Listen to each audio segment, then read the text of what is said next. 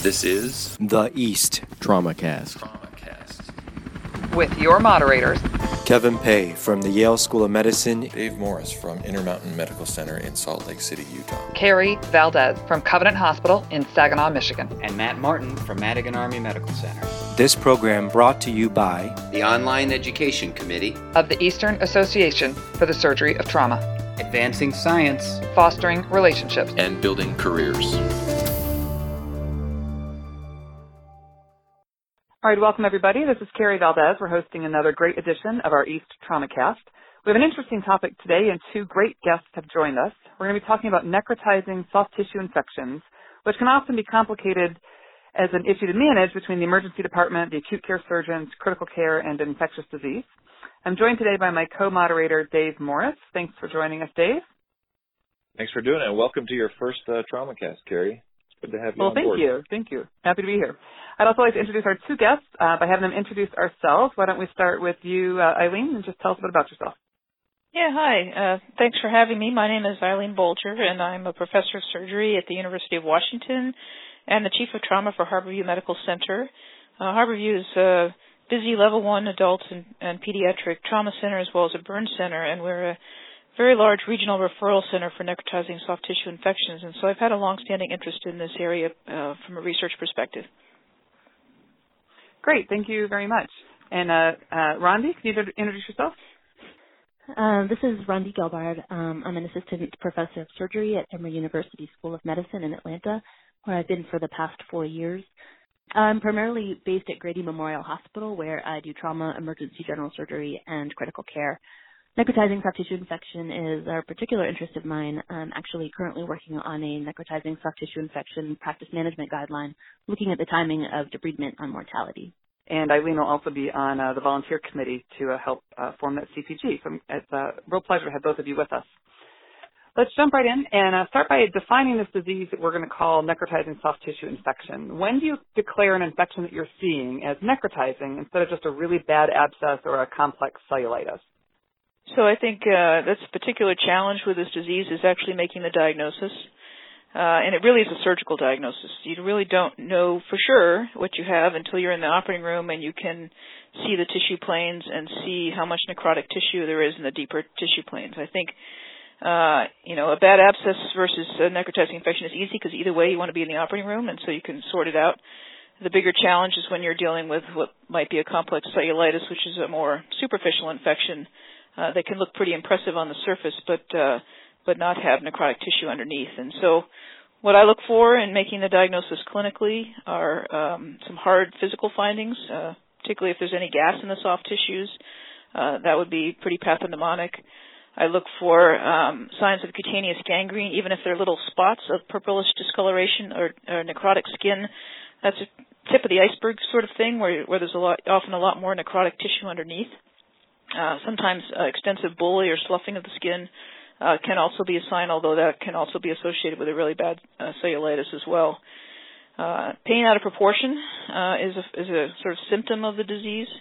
And then the patient is often sicker than you would think they should be for just a cellulitis. They'll have signs of organ dysfunction, some early signs of acute kidney injury.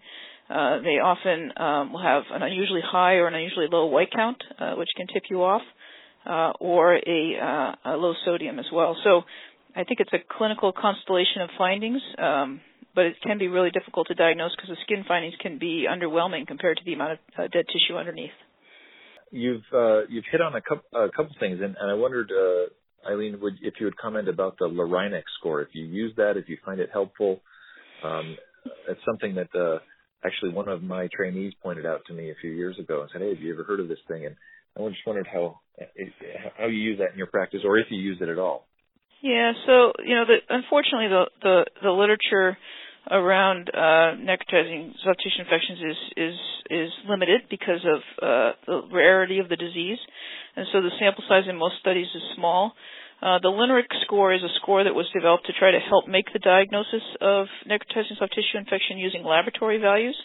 I don't particularly think the score in and of itself helps me all that much, but I do think that the laboratory studies are useful, particularly the white count and the sodium I have found to be fairly predictive. The other factors that go into the Lynrich score are the CRP, the hemoglobin, and the creatinine. And again, the creatinine sometimes is up as well. I think it's, rather than the absolute score, that my message to people is if you're worried, if you're sort of on the fence, get some lab data, get some more data, because it might tip your hand that if it's really out of whack, you're going to think about going to the operating room more aggressively. In isolation, serum CRP and creatinine kinase have pretty low positive predictive values. So taking any one of those numbers in isolation probably won't help you with the diagnosis. I think it takes a very high index of suspicion. And like Eileen was saying, I think sodium, we do look at sodium levels, but signs of systemic sepsis, hypotension, tachycardia, those things when present are signaling advanced disease. So definitely a paucity of skin findings or certain laboratory values alone don't really necessarily make the diagnosis. And on that same thought, having a normal sodium, normal white count, normal labs does not rule out that you have a necrotizing infection, correct? Correct. Yeah. Correct. It doesn't completely rule it out. And then if you are in the emergency department, you've got some abnormal labs, but nothing that's too worrisome, and you can't quite tell on physical exam if you think you're dealing with a complex cellulitis or necrotizing infection, is there any imaging that would help? And if so, which imaging would you use? Yeah, so I think that this is really more of a clinical diagnosis than it is an imaging diagnosis. I think that it is reasonable to get a CT scan under circumstances where you're sort of on the fence. Is this a bad abscess? And you want to sort of direct your incision making to go after that. Sometimes if it's an infection in the abdominal wall or in the perineum, you might want a CT scan to look for a higher perirectal abscess or an intra-abdominal process that might be expressing itself through the flank that would lead you into the abdominal cavity. So I find CT scan imaging helpful sometimes for operative planning in those circumstances. I don't think it definitively makes the diagnosis. The other imaging that's commonly done is MRI, which is sort of better at looking at the soft tissues, but the challenge with MRI is it often leads to substantial delay in the amount of time it takes to get it. And we know that delay and debridement of these infections is associated with very poor outcome. And so I haven't found MRI all that helpful, and I don't think the delay in time is worthwhile. There's quite a lot of a push in the emergency department to use ultrasound. Do you find ultrasound can be helpful in distinguishing a necrotizing infection? No, I don't think it's helpful at all. It sometimes can be helpful in picking up an abscess, but even then I've had some people with pretty extensive deep intramuscular abscesses where the ultrasound does not discriminate that, and I don't think it rules out necrotizing soft tissue infection in any way. I agree. I think often before we're even contacted, the emergency department will have gotten X-rays or even a CAT scan that demonstrates or doesn't demonstrate gas within the soft tissues. I think by that time, if you are seeing gas in the soft tissues on imaging, it's too late and you're already a bit behind. But we don't, it is a clinical diagnosis, and we, rather than ordering CAT scans or MRIs, we'd rather be in the operating room cutting down into the tissue to actually make the diagnosis. I think very much like in the old days when we used to say it's okay to have a certain negative API rate. I think it's okay to have a few cases where you cut down, make a small incision, cut down, and find that you don't have necrotic deeper tissue, but you've ruled out the infection in a timely fashion. Great. And when we've made the decision, whether it's an abscess or cellulitis or necrotizing infections, antibiotics need to be added as well as the surgical debridement. What considerations should we make when we're choosing our antibiotics? Yeah, so I think here you want to be fairly broad, and you want to go after the most aggressive organisms that are associated with this type of infection. And so the organisms I think that I always want to have coverage for are a beta hemolytic strep, Clostridial species, and methicillin-resistant staph. And those are really three organisms that can cause monomicrobial NSTI that is very aggressive and highly lethal due to the toxin production. So it's important that you have good coverage for those. In addition to that, I will usually cover gram-negatives as well, just because they might be in the mix. And so what we have done in our institution is protocolize this. So there are standing order sets, and it's very clear what patients are started on. So in general, our initial regimen for these patients is penicillin, 4 million units Q4, which is used to cover the beta hemolytic strep as well as it'll cover some Clostridia. Clindamycin, which we use in very high doses, 1,200 milligrams Q6, and we use that high dose for two reasons. One, because of its antimicrobial effects, but also because there's at least experimental data that supports that high doses of clindamycin may help bind some of the very aggressive toxin production from some of these organisms and can inhibit toxin production by the organism. So we use particularly high doses for that reason, and clindamycin has been associated with in some studies, again, not great studies, but with better outcome. And then we use vancomycin for the methicillin-resistant staph, and then we'll add a gram-negative, which is usually levaquin, although I would say that in the setting of a diabetic foot or Fournier's, I would usually go a little bit broader with either Zosyn or meropenem, something like that, to cover the gram-negatives. But we've really, I think the importance is that you're broad, you cover aggressively those gram-positive organisms, and you protocolize it so it's standardized. We don't actually have a protocol, but everybody generally starts triple antibiotic therapy, and we use vancomycin, Zosyn, and Clinda here. So similar to Eileen's experience, but we don't do the penicillin. And how about you, Dave, at your institution? How do you manage your antibiotics? It's very hit or miss, I think. There's some providers choose one way and some choose another, and I think a lot of it depends on patient factors, but yeah, it's something that I think we could improve if we did have a standard protocol. That's a great idea. We don't have a standard protocol here either, but I think we may after today. Yeah. And Eileen, you had mentioned the diabetic foot. There's some other patients that are more susceptible to getting these types of infections, either immunocompromised patients who are on chronic steroids, chemotherapies, undertreated HIV patients. Do you change your antibiotic management in the immunocompromised patient? Yeah, I would say in the diabetic or the frankly immunocompromised neutropenic patient, I would broaden the gram-negative coverage and then use either Zosyn or meropenem like we do for Fournier's. But I would still keep the penicillin, Clinda, and Vanco. If you have a patient who's got a kind of a unique exposure, either seawater or out on the farm with manure or freshwater kind of injury, does that change your coverage that you need?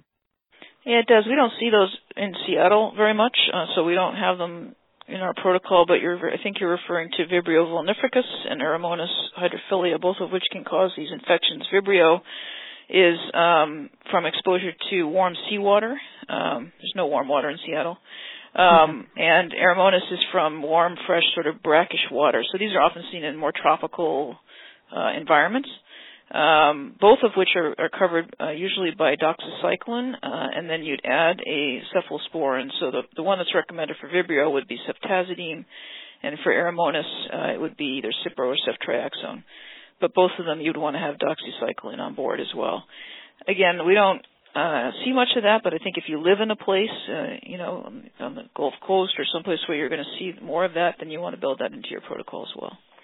That's great. Thank you. Okay, so antibiotics have been given. Patients in the ER, we've determined we need to go to the OR. You're heading that way. What is your thought as you're taking this patient back? How do you make your incision? When do you know where to stop your debridement? How do you address this? Because these patients are generally pretty sick and need to get in and out of the operating room as quickly as possible. Yeah, so I think you want to think about positioning the patient so that you're going to have a wide exposure, because depending upon where on the body it appears to have started, it can often be much more extensive than you think. So if it's an extremity, I'll prep the entire extremity in and up, for the arm up onto the chest wall, and likewise for the leg, I'd prep the entire leg in and up onto the abdominal wall. So you have wide exposure because often, again, the infection's tracking further in the deep tissues than you can appreciate when you start. And then I make my incision where I think it's starting. And we have actually one of the things that we've been working on lately is starting to think a little bit about reconstruction at the time we make our incisions. And so we've published a paper recently in JACS, or it's in press, I think, with our plastic surgeons with diagrams of what we call skin-sparing incisions, which are basically different incisional approaches on different parts of the body that will help reconstruction later on. It doesn't mean you don't debride it if it's dead. If the skin is dead, it has to go. But often the skin is not what's dead, it's the tissue underneath. And so with these wide skin-sparing incisions, you can get wide exposure to the underlying tissues and do pretty extensive debridement. But the key is you have to debride everything that's necrotic, and the best chance you have is the first go-around. So I think thinking broadly about how you position and prep the patient is important.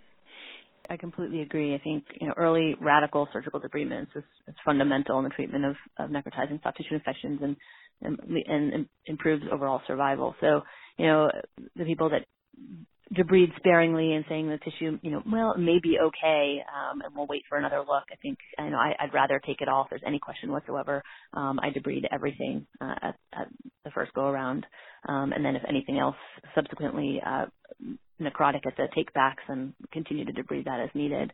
But we do take skin. I don't know that I'd say we use a skin sparing technique here, but we're pretty aggressive about debriding on the first operation.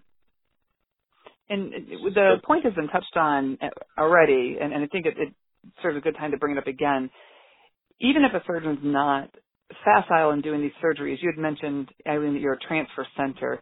Really, as soon as the disease state is recognized, these patients need to be debrided immediately prior to being transferred, correct? I think that depends a little bit on your system, and the reason I say that is, all politics are local, and my experience has been that a lot of community surgeons don't have a lot of experience with this disease and so aren't comfortable with the breadth of the debridement that's required. And so I think if you're in a place where you have a referral center that you can get to quickly, that's going to prioritize them getting to the operating room quickly with minimal delay, then it's probably best to just transfer and debride at the tertiary center where they're comfortable with the disease and they're going to do a good wide debridement. That being said, if you're in a place where it's going to take a long time to transfer, there isn't a referral center that's capable of immediately prioritizing them and taking them to the operating room, then you should debride locally to not delay the debridement. But the challenge there is I've had a lot of patients transferred in that don't have adequate debridement before they come, and then we have to go straight back, and I'm not sure that has helped them a lot. So I think, again, it depends on your system, and a big component of this for the referral centers like ours is to provide outreach to our community hospitals on both making the diagnosis in a timely fashion, because a lot of people come in, they've had an MRI, they've sat around for a few days, and gotten sicker. So I think in making the diagnosis and in what an appropriate debridement looks like. Quick question for everybody, really. Who owns this disease in your hospital?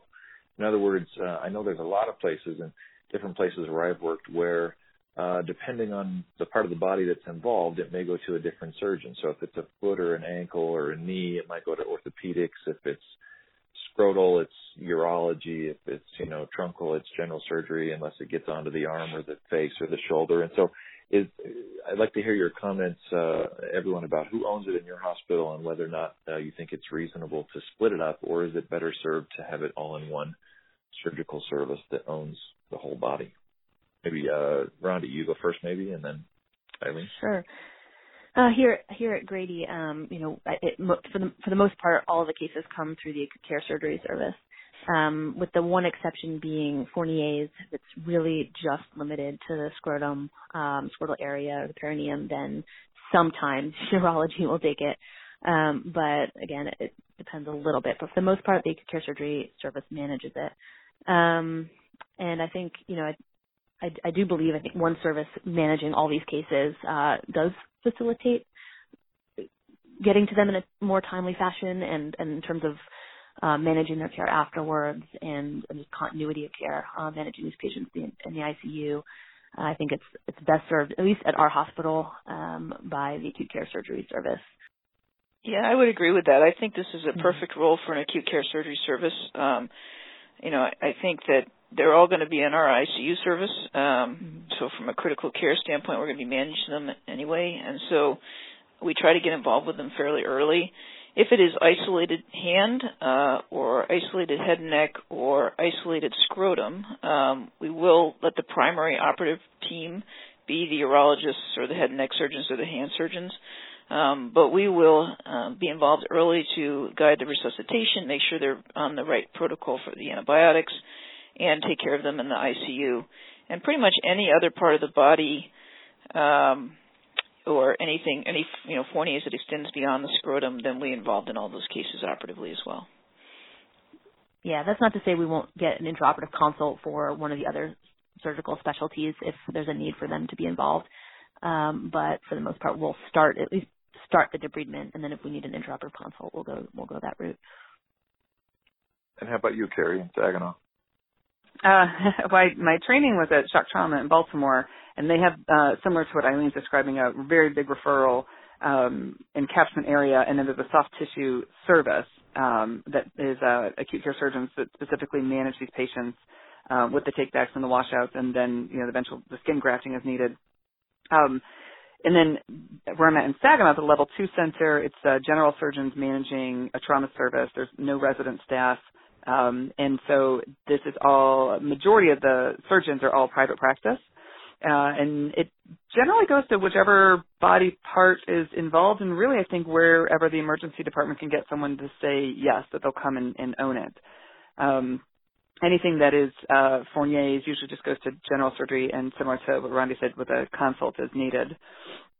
Anything with hand, we transfer out to our tertiary care centers. Anything ENT would go to the ENT surgeons. But the rest of it generally goes to whichever general surgeon is on call for the night.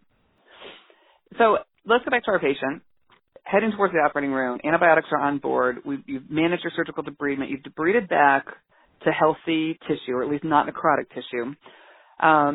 Is there a role for placing a wound vac at this point and starting to transition to wound care?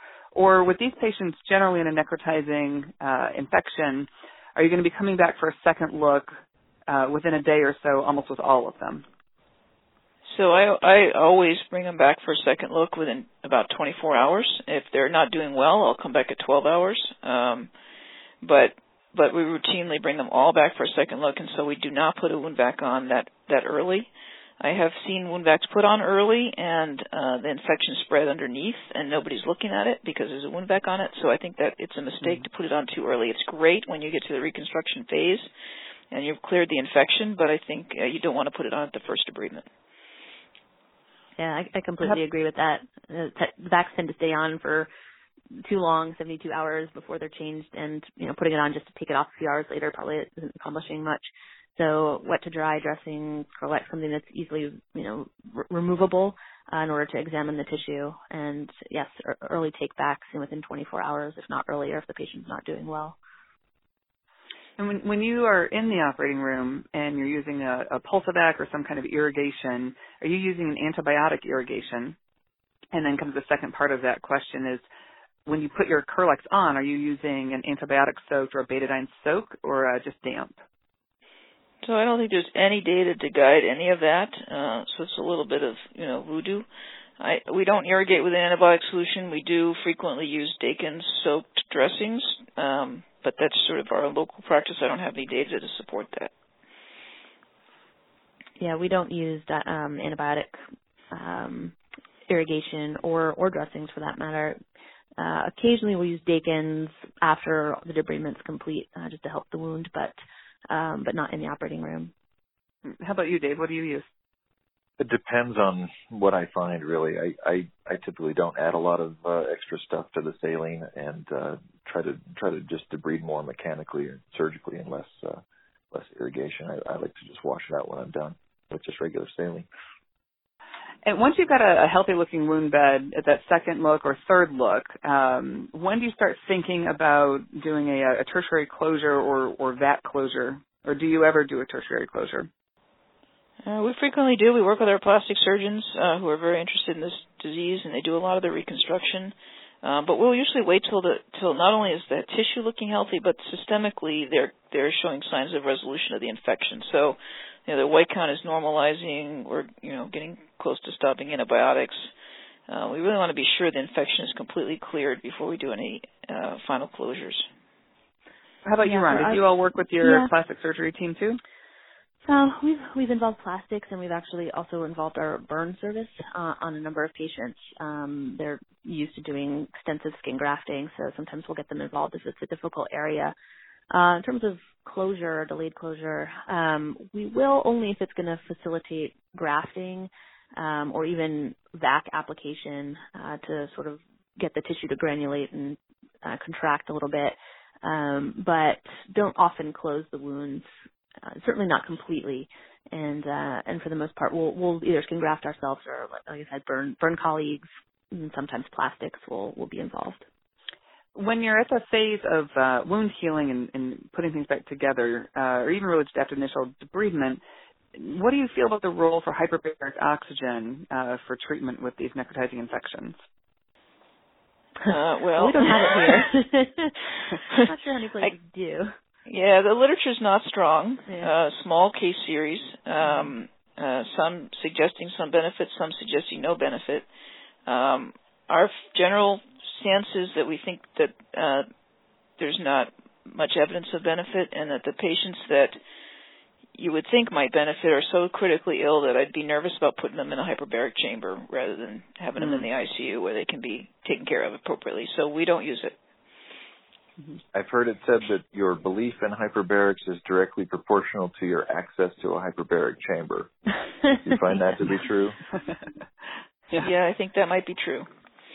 And then, Rondi, how about you all? Do you have hyperbarics at your place?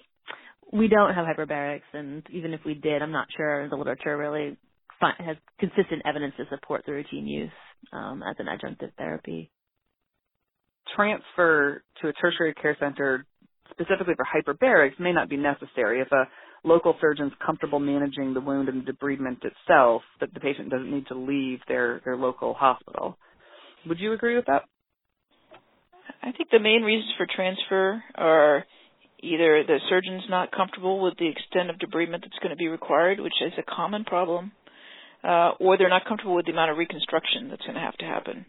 And sometimes these patients are pretty labor-intensive, so just the wound care that a burn center can provide because the nurses are comfortable dealing with very large wounds, the resources that a teaching program can provide with residents and, manpower to take these patients back to the operating room very frequently, that is another reason to consider transfer. Well, excellent point. I am learning there's a huge difference between being at the tertiary care center with a resident team and a full nursing staff equipped to do this, and then now working in a private practice, general surgery, managing trauma patients and acute care surgery, and not having that. Just the manpower you described is a huge difference in what we can and can't get done. Right. You might be totally comfortable as a surgeon there, having done a lot of it before, but you don't have the support staff and the resources to really manage it long term. How about you, Dave? What do you do at your hospital? Well, we are the sort of referral center as well, except we don't have a burn unit, and so sometimes I find that the selection happens before we get the call. If the transfer needs to happen, a lot of times sort of the outlying hospitals have already sort of determined that they want them to go to the facility with the burn center because they know about the wound care and the frequent debridements and stuff like that. So the ones that we get are typically coming through our own emergency department, and we do keep them in house. But it's a challenge. It's a challenge to try to stay on top of these wounds and to provide the multidisciplinary care. I think that's a challenge in most hospitals, whether you have residents or not. And looking towards kind of future of medicine, since the three of you are at tertiary referral centers, do you think there'll be a role in the future for telemedicine or video conferencing to kind of do surgical consults with your colleagues that are at the outlying facilities? Yeah, I think there's potentially a role for that. Again, it's a tough diagnosis to make even in person, so we'd have to see how that works. But because we're a referral center that's interested in this disease, and we do a lot of outreach in the community, we do get a lot of transfers in that turn out to be just bad cellulitis, because somebody was concerned about it. And I'd rather have that than have them delay a transfer. But it's possible that some of those we could have handled through telemedicine. Yeah, no, I agree. I think you'd have to be careful about making a definitive diagnosis or ruling out necrotizing soft tissue infection without actually seeing the patient in person. But I agree, for every one case of a necrotizing infection, there's 6 that aren't. So it's, it may prevent some unnecessary transfers. But again, we'd have to make that decision carefully. And I suppose if you could actually see the patient over telemedicine, it would be helpful. But I think you'd absolutely have to see them. I agree. Yeah. Because visual is really key. Yeah, that future would be seeing them in the ER or even seeing them in the OR, showing, this is where I'm at, this is what I've done. Right. Do you have any suggestions? Mm-hmm. On the topic of sort of future technologies and things, do you think there's a role for like SPY or some of those other perfusion technologies in this disease? If this is truly a sort of a local ischemia, thrombosis kind of a thing, shouldn't it show up in some of those techniques? What are your thoughts about that? Or I'm not aware if anybody's looked at that. I think there's some limited data, but there really isn't enough data to help us right now. I think it would be a great thing to study. It's a great opportunity to study it. The challenge, of course, is the disease is rare, and so most places don't see that much of it. So to get enough patients to study in a concentrated, organized way is challenging. But for right now, we don't use it, and I haven't seen any significant evidence to lean me that way. Are there any updates in the literature, anything we haven't talked about today that you think we should know for our general listener, our audience member who's faced with a patient that they may have a necrotizing soft tissue infection? Well, I think, Rhonda, were you involved in that IVIG study? For the IVIG, no, we weren't involved in that. So that's one thing that that we haven't touched on is the role of IVIG in this disease, and there is data around using it for streptococcal toxic shock, and so it has been extrapolated to this disease. We recently did a study with some folks at the NIH trying to look at this on a broader scale, using some administrative databases, and couldn't show any benefit from IVIG, and that's in sort of the broad NSTI population, but I still think there may be a role for it in the pure strep infection patients. It's just we don't have enough data. How would you know who's just a pure strep infection? It would take a few days for your cultures to come back, and then would the suggestion be to use IVIG at that point? Yeah, so again, you don't know. We do gram stain and send cultures for every patient from the operating room, so I think if the gram stain was suspicious for streptococcal infection, that might be a clue. And usually the patients are, quite critically ill and in shock and persistent shock. So we have used it in that situation. Whether or not it's making a difference, I don't know. It seems like, at least with the Fournier's patients, there's always an issue that comes up of whether or not we should do a diverting loop colostomy or some sort of, fecal diversion to try to help with the wound healing. And my sense is that maybe that practice or maybe that habit came about in an era when there wasn't as effective rectal tubes, or maybe more traumatic, or you leave them in for longer and they cause more problems. And I guess my question for both of you is, how often are you diverting these patients? Do you find it necessary all the time or some of the time, or has your practice changed in the last, as these rectal tube devices have gotten better? Yeah, I would say we almost never divert them, unless we've debrided it so much around the anus that we think we've compromised the sphincter muscles, and then we would divert for that reason. But otherwise, you've even had circumferential debridements around the anus and been able to manage them with a rectal tube. So it's pretty rare for us to divert. You got to have that level of nursing care to be able to keep those wounds manageable.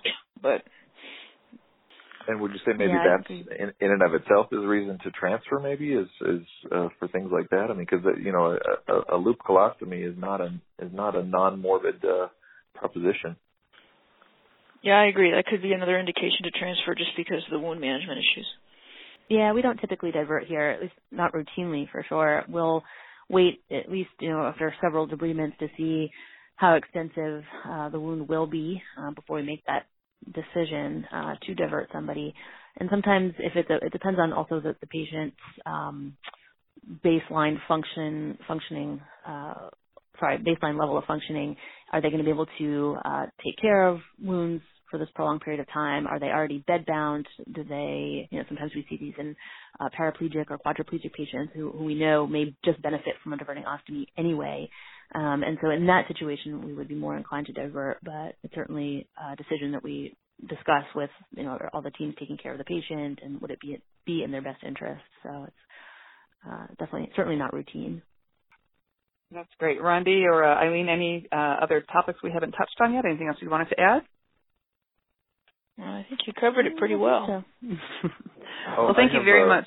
Mm-hmm. I have one more question. Rhonda, what is the status of the East PMG? Would you talk a little bit about that and what the goals are, maybe?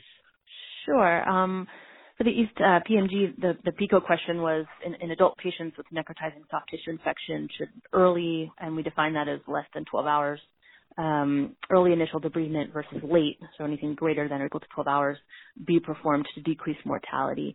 And unfortunately, there weren't a lot of, actually there were no randomized controlled trials, so a lot of them were case studies, small studies, but we did find a fair number that addressed the PICO question for the creation of the guideline, and basically the outcome, and it's still the final draft is pending, soon to come out, so it should hopefully be finished soon, but is that early debridement, less than 12 hours for your initial debridement, is certainly beneficial in terms of decreasing overall mortality. Yeah, I think this is another place where the literature limits us a fair bit because we have to cut it at 12 hours. And I know there, at least in our experience, there are cases that I think if we waited 12 hours, it would have been much worse than if we'd taken them right away. So we just don't have enough data to discriminate how many hours is too many, Right. So I think our strategy is to be as aggressive as possible, and we've taught our operating room that these cases go to the head of the line. They're right behind the rapidly bleeding patient. So the rapidly bleeding patient is number one, and then the necrotizing soft tissue infection is number two. So we bump other cases to get these in and get them done. Well, thank you very much for both joining us. It certainly is an interesting topic. It's always good to review, and so much good information came out of our discussion today, certainly things that I'm taking back to our hospital to start implementing. I really appreciate you coming on the TraumaCast. Thanks for having me. Yeah, thanks for having us. We really enjoyed it. Great discussion. Thanks, everyone. And that wraps up another edition of TraumaCast, brought to you by the East Online Education Committee of the Eastern Association for the Surgery of Trauma. You can check out all the great educational and career development resources available on the East website at www.east.org. And make sure you subscribe to the TraumaCast series so you don't miss any of our exciting upcoming programs and interviews.